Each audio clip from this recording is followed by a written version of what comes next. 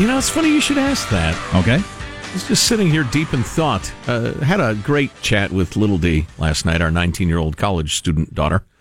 And I was reminded that the ages between like 18 and 25, 27, depending on who you are and the way you look, a whole lot of crap happens. Oh, unbelievable. I mean, unbelievable. Yeah, and I was reminded of how stressful a lot of it is. And I'm not going to tell tales out of school, so to speak, but you think about young people coming together and breaking apart, and then sometimes people, get pregnant-ish and just all sorts of drama, and it's stressful. Well, yeah, you change, for a lot of people, you change a bunch of very serious relationships. Right. You change a number of jobs, and, those early jobs are just so intense because you're trying to figure out who you are and what everything is, and am I going to do this the rest of my life? I was going to say enormous levels of uncertainty about everything. Yeah.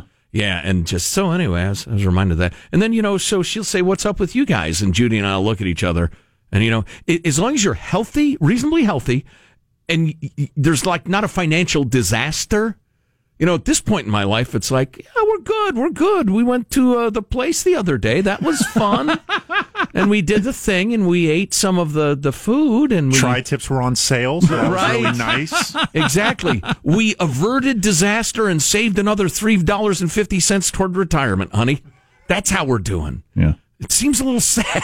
Yeah, but yeah, the intensity of life. I thought about that something the other day, a passage of time. A number of years had gone by since something. And I thought, geez, when I was 20 years old, 4 years at that time meant 4 different towns, 5 different serious relationships. Right. All these different things. 950 pages of your autobiography. Yeah, exactly. For me, the last 3 years, maybe a paragraph. I'm wearing the same clothes I was wearing 3 years ago today. In the same town, in the same car. Then I moved a couple of miles to a different house, and that was annoying because moving's annoying. And then, the end of chapter. Anyway, so shout out to our younger listeners. You'll be all right. You'll be fine. Unless you're not. Unless you're not, then you won't be. We like Ben Sass around here. He's I've got such a man crush on him. Such a bromance. Senator from Nebraska, Republican, gave a great speech during the whole Kavanaugh thing about Congress isn't doing its job, which is why the Supreme Court gets so much attention. Just really great. Yeah, just absolutely kicked himself and all his colleagues. And talked about the squabbles and the fighting over meaningless things and how it's just a waste of time. And how it's about politics and not trying to run the country in a way that's good for the people. Anyway, he's got a new book out about loneliness and a variety of things. And here's a little bit of him being interviewed on Morning Joe. Senator, a big chunk of the book, Them, is about us. It is. About the news business. Do you buy into the proposition that Donald Trump wakes up every day and plays us to the hilt and laughs at us the way we react to him? I think he's really good at it. I think the president is a really good marketer, and he understands how to drive news cycles like probably nobody else in U.S. history has. And I think one of the most fundamental things that's happening as you go to 500 channels per household, I think 93% of American households now have access to 500 or more channels. It means that we don't have anything in common. And so when people are playing for cable news, they're mostly just playing for an intensification and a deepening of the base they already have. In the 1950s, I Love Lucy had a 70% share. It wasn't important content, but it was shared content. If Mike, you and I got in a fight about politics, we would still have Lucy and Desi as common grammar we could go back to about the stupid thing he did last night. Now, she was pregnant and had to pee all night and it was painful, whatever. There was always something in common. Today, the most watched cable news programming in America is Hannity at 3.2, 3.5 million viewers. That's 1% of the public. And so right now, there is no 70% conversation, and I think the president is pretty good at puppet mastering, getting the media to have a new frenzy every 4 to 24 hours, and that doesn't help us 4 to 24 years from now. Them is trying to talk about the habits we need to build for our kids for 4 to 24 years from now.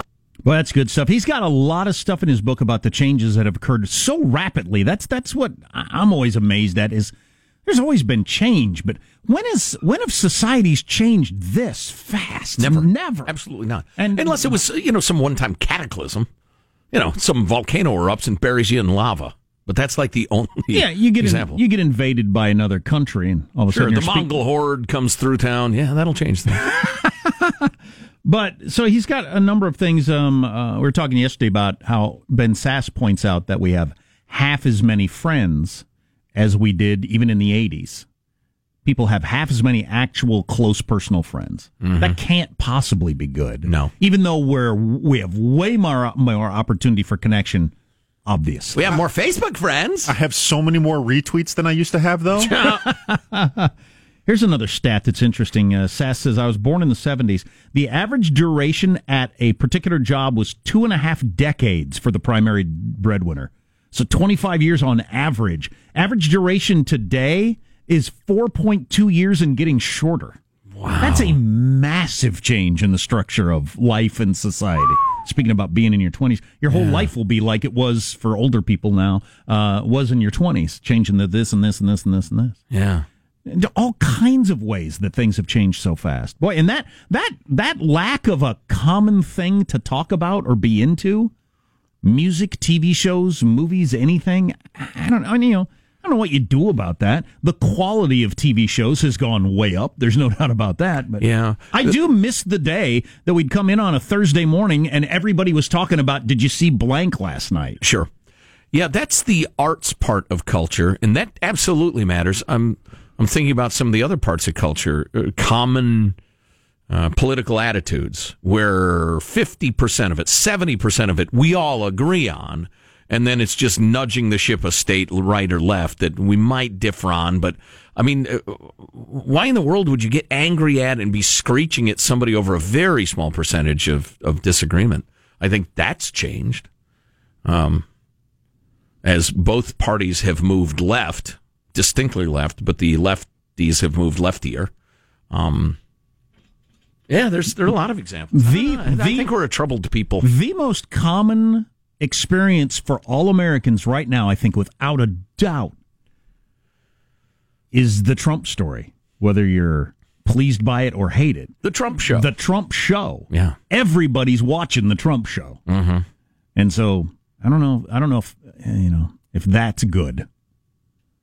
That a controversial political thing is our only shared experience. Yeah, I thought it was an interesting distinction that he made about Lucy, how it was not important content, but the fact that it was so shared made it kind of important. And if the number one thing that everybody kind of defaults to talking to all the time is this really heavy, intellectual, complex, international, how we work diplomacy with nations or immigration policies, I think we need those simple things to kind of just lighten the load. Yeah, I wonder, it might be in a way that nobody's ever really understood or been able to map. But if you like watching Lucy and I like watching Lucy, okay, now we've got in our minds something is firmed up about we're on the same team, and it can only get so out of whack from there. If you don't have that at all, you watch your shows, I watch my shows, and only a weirdo like you would watch those shows. Yeah. Well, then we start as people that are different. Well, to pivot off of Sean's point, because the complexity and seriousness of the Trump show is one aspect of it, but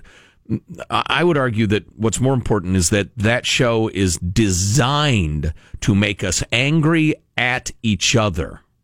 Not designed by Trump necessarily, but designed by Trump and all the alphabet networks and all the political activists. The ratings go up. And the trolls and the Russians and the rest of it. Yeah, the ratings go up if they make you mad or scared. Right. The angrier we get at the only show we all watch, the more we watch it. That's interesting because there was no benefit in I Love Lucy or The Sopranos or whatever everybody was watching in making you mad or scared. Really.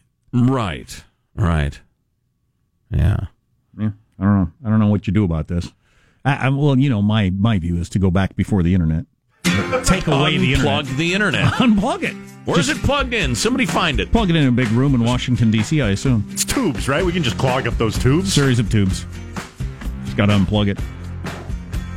Throw rocks in the tubes. Text line is 415-295-KFTC. People were talking about using Seinfeld as a point. Yeah, that was the last one maybe that I remember as 20 years ago, where pretty much the whole country was watching. Or talking about it. At least 20 years, wasn't it? Went off in 98, I think. Okay. All right. Yeah, I had my decade wrong. But holy cow. Yeah. Anyway, what are you going to do? We're going to mock people who play the lottery, among other things. No, we're not. Coming up. It's a little harmless entertainment. On the Armstrong and Getty Show. Armstrong and Getty. The conscience Of the nation.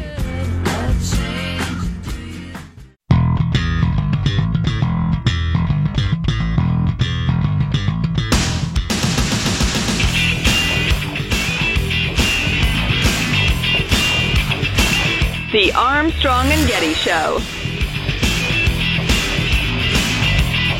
I'm going to try to remember to watch The Conners tonight, as they've renamed the Roseanne Show since she's no longer on it. She dies tonight of an opioid overdose, so it'll be interesting to see how they handle it. Story about tennis player Jimmy Connors, right? Exactly.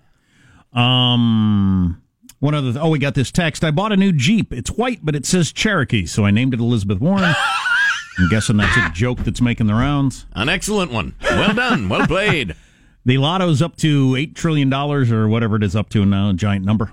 And how does this work here, Sean? So I believe this is from the folks at Business Insider. They did a bit of a man-on-the-street test where they were testing the philosophy of regret avoidance. And what they were doing... Regret avoidance. Yeah, so the fear of regret... I've done poorly at that. Makes people... No kidding. As I have careened from guardrail to guardrail in my life and back and forth. So that theory is, if you're trying to avoid future regret, you can often make illogical decisions in the moment. Wow, that is really interesting. If somebody wait a minute. If somebody had pitched economics to me in a better way, I might have become an economics major. I was ready for funny, not heavy. That's really interesting. So the way they tested this out is they went to a newsstand and people bought lottery tickets, and then immediately after they purchased the tickets, they offered to buy those tickets from them for more than they just paid for them, sometimes as much as twice as much, even though the person could then just turn around and buy twice as many lotto tickets with the exact same numbers. So here's the experiment as it played out. Ain't nowhere in the world I'm going to sell my tickets. I should have cut that out. The anticipation of future regret weighs so heavily on us. It impacts our decision making and often causes us to make irrational choices. To really test regret avoidance, we're going to go outside and try to buy people's lottery tickets for more than they paid. But people are not always rational. Did you just buy a Powerball ticket? Yes, I did. Would you be willing to sell me your ticket? No, I'm not. What about for more than you paid for it? No, I'm not. This is the winning ticket. How much did you spend on it? Just 10. Can I buy it from you? No. What about for more than $10? But you could buy twice as many tickets. Okay, but if we have to make a deal. Judge Judy told me to put it in writing, so I will put it in writing. And you have $700 million? What if I offered you twice what you paid for it? You have $700 million? You're going to buy it from me for $4? Okay, deal. And then I'll go back and buy 2 more tickets? Here you go, sir. Deal. Thank you very much. Thank you. No. But you could buy twice as many tickets. I don't know. Something tells me something good about these numbers right here. When I win, you can interview me again. No. What about for $15? No. No, I'm going to take my chances. They're random picks, and I'm going to take my shot. You got to be in it to win it. No. No. $20. Okay, sure. No. I'm confused. I paid $6 for the ticket. Can I buy your ticket from you? Where in the world? What about if I gave you $10? No, 10 is you out your mind. So I talked to 14 people who were buying Powerball tickets. 11 of them refused to sell me their tickets, even when offered twice as much as they paid for them. Overall, we learned that most people are not willing to part with their tickets, even if they haven't looked at them yet. I find that borderline terrifying. I know I'm a fun sucker. I think the lottery is bad for society. Powerball! I guess as a libertarian, I should be for whatever we decide we want to do. That's fine, but I just don't think it's good for anybody on any level. You can be against something, but not be for banning it at the point of the government's gun. And then the money goes to the government, and then they waste it on crap. So, right. I mean, there's no upside to it. The dream, Jack. The dream is the upside. How about Grandpa just gives me a remote after we watch the Powerball. The dream of sudden unearned wealth that will ruin your life. Right, almost. And alienate you from every relationship you have. Yeah, that's the payoff, is that all kinds of studies been done, and most of the time it makes people miserable. And make you a magnet for every criminal, con artist, and scammer within 5,000 miles. So 1, your chance of winning is almost 0, and 2, if you do win, the most likely thing is it makes you unhappy. Mm-hmm. So step right up. I liked the guy in there who clearly had that superior. I'm picturing the comic book store guy from The Simpsons. Do you have $700 million? I mean, well, I'll pay you twice what you paid. Do you have $700 million? Like he's the one making the clearly intellectual, logical argument. He's the chess master. It's just interesting. Human nature is interesting. Yeah, it is. And I'm sure I've got plenty of those, not around lottery tickets that I probably do myself and I don't even realize it. The myth of the rational voter. Beware of regret avoidance. So that's interesting. We do things that are bad for us to try to avoid regret in the future. Well, I'd have to noodle that through and see which cases I've done that. Yeah, I would have to go through like 20 decisions I've made recently and try to figure out if they factored in. Would that be like staying in a bad job out of fear, or settling in a relationship out of fear, or something like that? I don't know. Yeah, I don't know. And you know, anybody who's been involved in a long-term relationship knows there can be some pretty significant differences between people in terms of their risk tolerance. You know, a good example of that is shopping. If there's like 3 items left on the shelf and you don't think they're going to have it next time, I don't need to buy it now, but I'm going to go ahead and spend my money right now just to make sure they don't run out. I'm not sure I've ever had that experience. What, like paper towel or what? No, Boy, I mean, I do the best wipes that they've got at Target. They're always out of them, so I buy all of them. Everybody does it. Yeah. Wasp spray was that way at Home Depot. I don't know if it still is. Back when I had wasp problems, it just disappeared immediately. So if they had any, you bought it all. Wow. Yeah. Huh, thus further exacerbating the problem. Sure. Yeah. Exactly. I like to capture wasps and relocate them. I think you're supposed to now, new state law or something like that. Yeah. What are you supposed to do? Screw with that. You're supposed to give them a name and an education and relocate them. Exactly. Give them health care even if they flew over the border. Yeah. So speaking of fabulous progressive progress, a biological male who identifies as a transgender woman won a women's world championship cycling event on Sunday. Rachel McKinnon, who's a professor, how perfect is that, won the women's sprint at the Masters Track Cycling World Championships in Los Angeles. And nobody stopped to say, you can't compete in this because you're a guy? McKinnon celebrated the victory on Twitter, writing, "First transgender woman world champion ever." Take a look at the picture as this, in every way, male-looking fella who towers over the second and third place winners celebrates her victory. Well, there are some pretty, masculinely built actual women. Look at the legs. Yeah. Well, yeah, he's clearly got a physical advantage. The fact, to me, though, I don't care. There are a lot of women, like I said. Look at, pro sports, whether it's tennis and Serena Williams or basketball and WNBA or whatever. It's the fact that he's got testicles and a penis, to me, is the real thing. Whether he's slight of build or giant. Right. That's why he shouldn't be competing in the women's.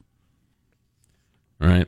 And I believe the whole trans thing is a thing, but for sports purposes. Yeah. McKinnon in January was quoted in USA Today arguing against requiring biological males to suppress testosterone as a requirement for competing against women. I tell you what, you utopians, your ability to suspend your logic and to argue in favor of something that is clearly Looney Tunes is really amazing to me. It's practically awe-inspiring. And how does that guy in him, okay, I'll call him a woman. How does she enjoy that? We cannot have a woman legally recognized as a trans woman in society and not be recognized that way in sports, she says. I think you can, actually. What's coming up in your news, Marshall Phillips? Well, the search for Khashoggi's rogue killers takes another ominous turn. Big Pharma may have to come clean on drug prices. And you get the pig, I'll take the ring. Ariana and Pete are dividing up the assets. Oh, boy. Yes. One of them has a lot more assets than the other. So they're cutting Piggy Smalls in half? Uh-oh. The Armstrong and Getty Show.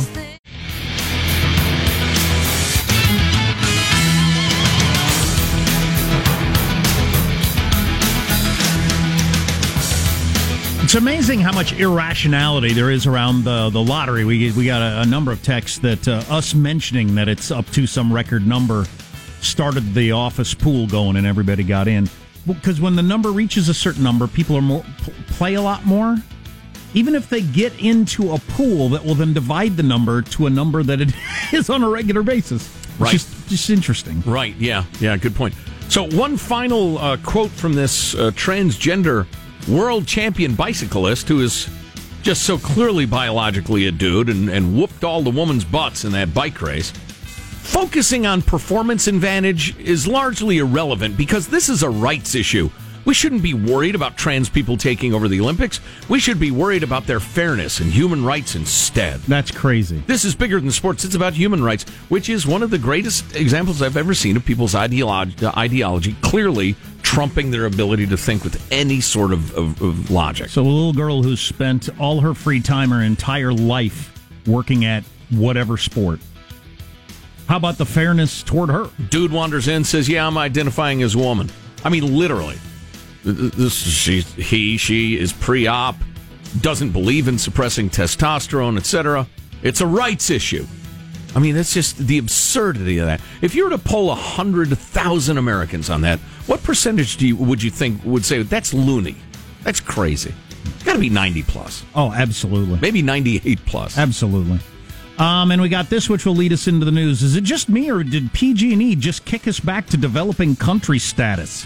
Yeah, I think so. Let's get to the news now with Marshall Phillips. Well, along those lines, California utilities are slowly restoring power to tens of thousands of customers after intentionally cutting it yesterday in a move they say would prevent the possibility of sparks from power lines arcing and causing wildfires during high winds. Let me quote Dawn.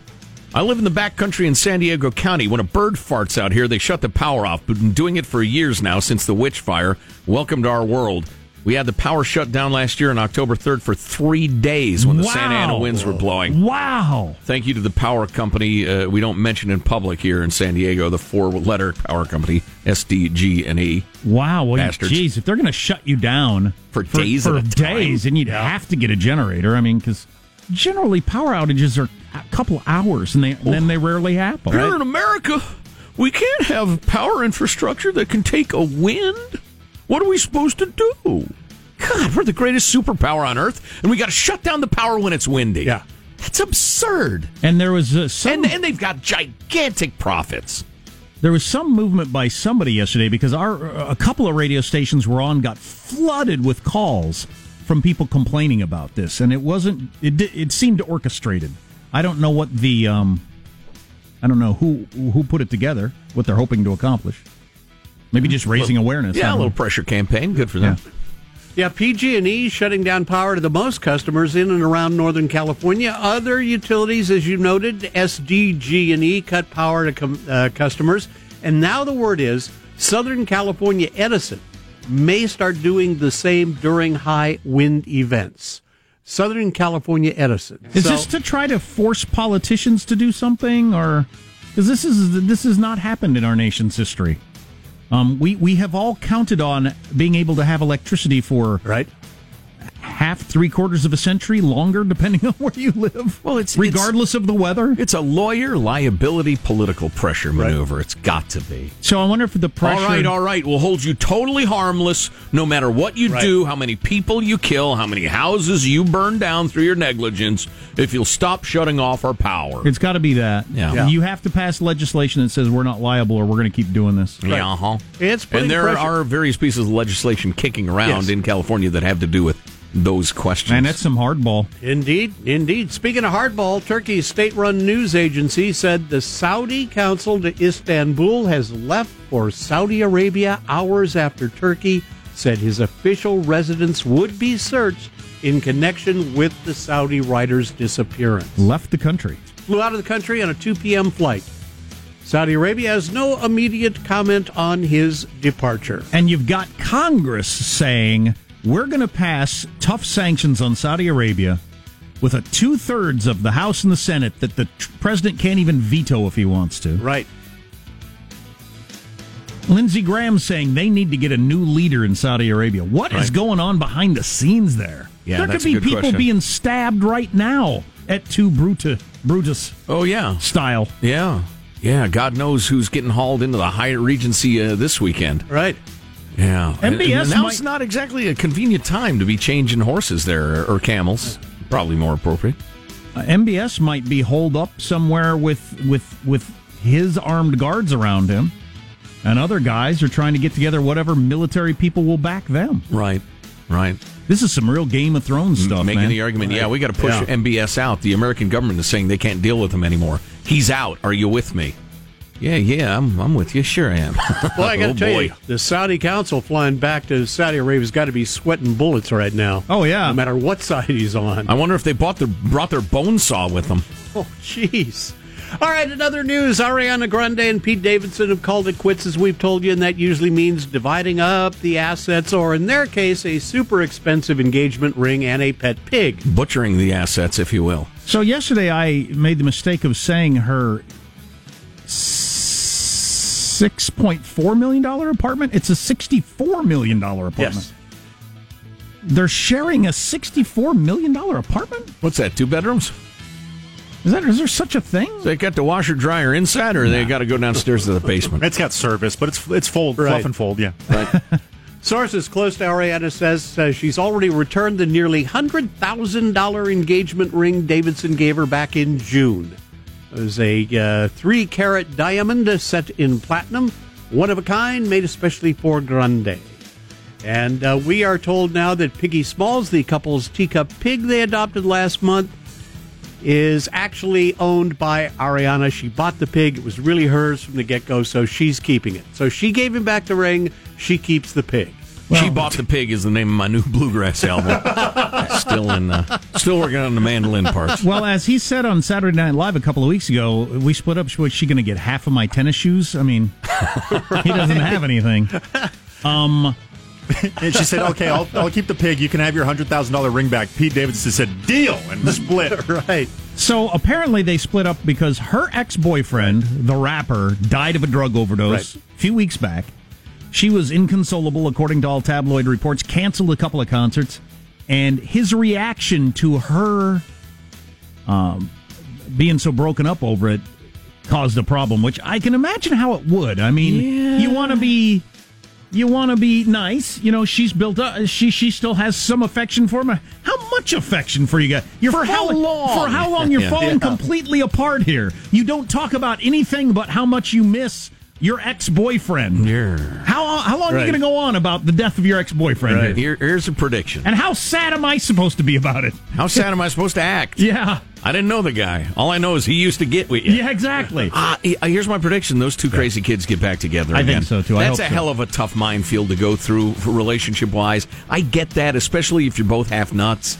But, you know, once that anger and pain and all dies down, they'll get back together again. We can only hope. For about 6 weeks. We can only hope. She said she needed somebody more mature, which could be true. Yep. I mean, that's part of his whole act is how immature he is. Pop quiz, who's older between the two of them? Isn't she 25 and he's 24? Very good. I'm impressed. What the hell? That's the sort of thing you shouldn't know. Yes, what I should hope you're know, ashamed of yourself. What I should know is the PIN to access my bank account. But what I do know is the ages of those two. What's her ex-boyfriend's name? The Mac Miller. The decedent.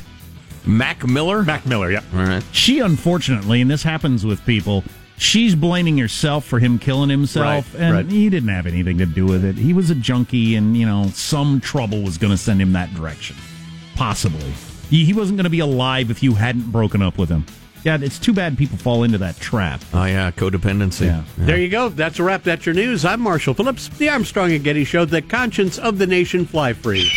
But you know, at some point, she woke up crying and still sad. We're still sad about this. This has like been a week. How long are we going to just sit around the apartment moping about this? Right. I'm sorry he's gone, but he's gone. Do you want to go to Central Park or not? We got to walk the pig. The pig hasn't been out of the house in days. All right, you're an AA guy. You tell me whether this is a funny joke. You are so codependent. That's why I drink. Is that a funny pretty joke? good. That's pretty funny.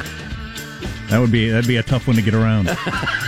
So It's your codependency that makes me want to get drunk. So Stormy Daniels, things haven't worked out the way she was hoping, her and her lawyer.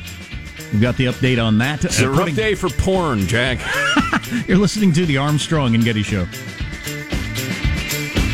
Armstrong and Getty. The conscience of the nation.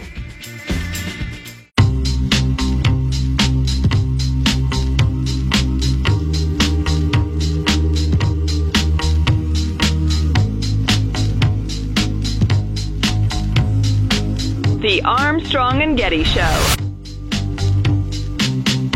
I remember when I lost my mind. Yeah, we are getting some texts from people who are affected by this whole PG&E shutting down their power thing. Well, and SDG&E and SoCal Edison. So, okay. That's interesting. More on that coming up a little bit later. This is quite the power play, if you'll pardon the expression. I will not.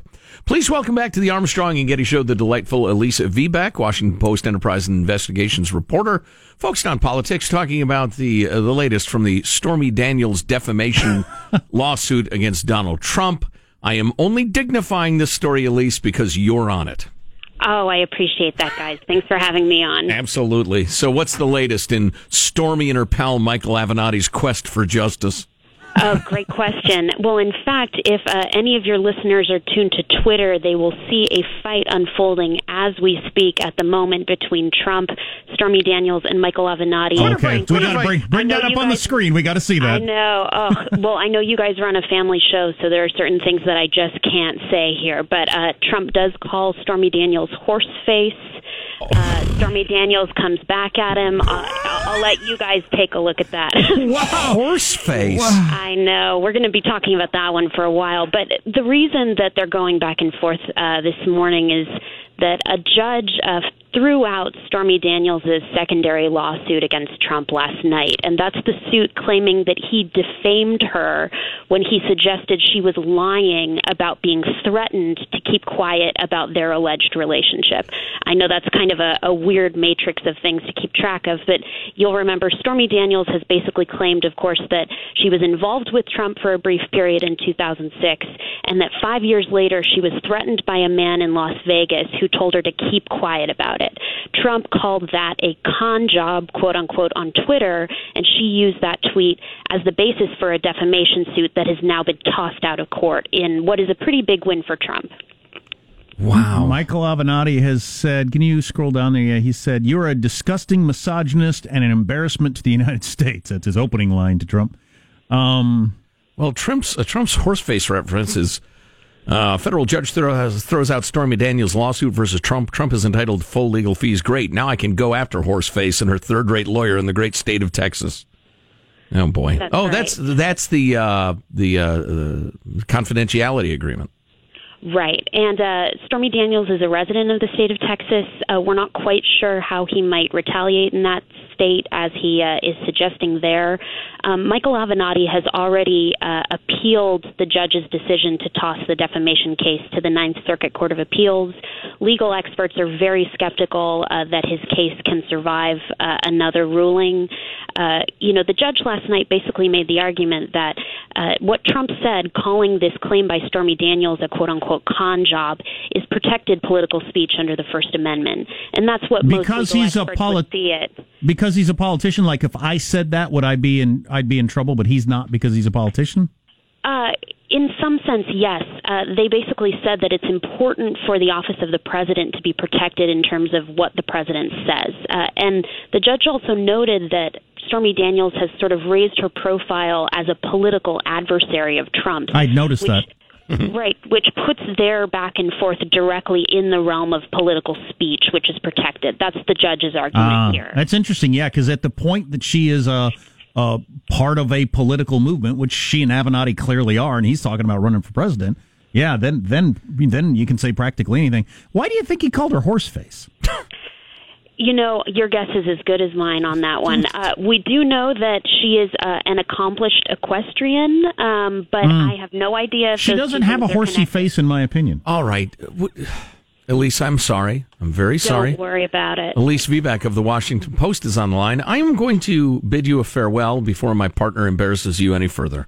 Not at all. Thanks for having me on, guys. It's always great to talk. Let's do it at greater length next time. You're really, really, really embarrassing. That's not the kind of insult I would go with anybody, but she's not a horsey faced person. Some people are horsey faced. She's a little horsey faced. You think so? Okay. Bit, I don't see it that way. But I would not call anybody that. How about calling John somebody Kerry, repeatedly? How about calling somebody unattractive that you slept with repeatedly, cheating on your own wife? I mean, that just seems like a weird move. It's a bit of a self-own in the internet parlance where you say something and it kind of makes fun of yourself by doing it. Like creepy porn lawyers blasted back. Could you please inform your evangelical friends and the rest of America how many porn stars you had unprotected sex with while married with children and then subsequently paid off? Of course, that's a bit of a self-own in which he implies that his beloved client and close friend Stormy Daniels is somehow a risk to get the giggity goose from. The giggity goose. I mean, you can't trot her out as some bastion of the resistance, and then suggest that how could you have sex with this skank? Well, that's it. The whole thing has always seemed so weird to me in that from that angle. In that, okay, the person I'm representing, who is a porn star who sleeps with rich married men she's disgusted by to try to get something from, right, which you could call a whore. Sure. Is now a better person because he was married and has a kid and he slept with my person. The fact that he slept with the person I'm representing makes my person elevated. I just don't get the logic of that. Exactly. That's some complicated calculus right there. It's disgusting on both ends to do what they did. He wanted sex, she wanted money/fame. He says Avenatti says they're equally tired of your attacks on women, especially the ones you had sex with while cheating on your wives with a baby at home. How many other women did you cheat on with your wife while you had a baby at home? Okay, Stormy has tweeted, Sean. Yeah, ladies and gentlemen, may I present your president? In addition to his shortcomings, he has demonstrated his incompetence, hatred of women, and lack of self-control on Twitter. Again, all caps, and perhaps a penchant for bestiality. Game on, Tiny. So she drops another he's got a short penis reference. Boy, this is really devolved. And wow, who guessed it could have? How can you go downward when you start in the muck pit? Was the bestiality reference the bestiality reference? The horse face thing? You think I have a face like a horse? That's why you're into me. You're listening to the Armstrong and Getty Show.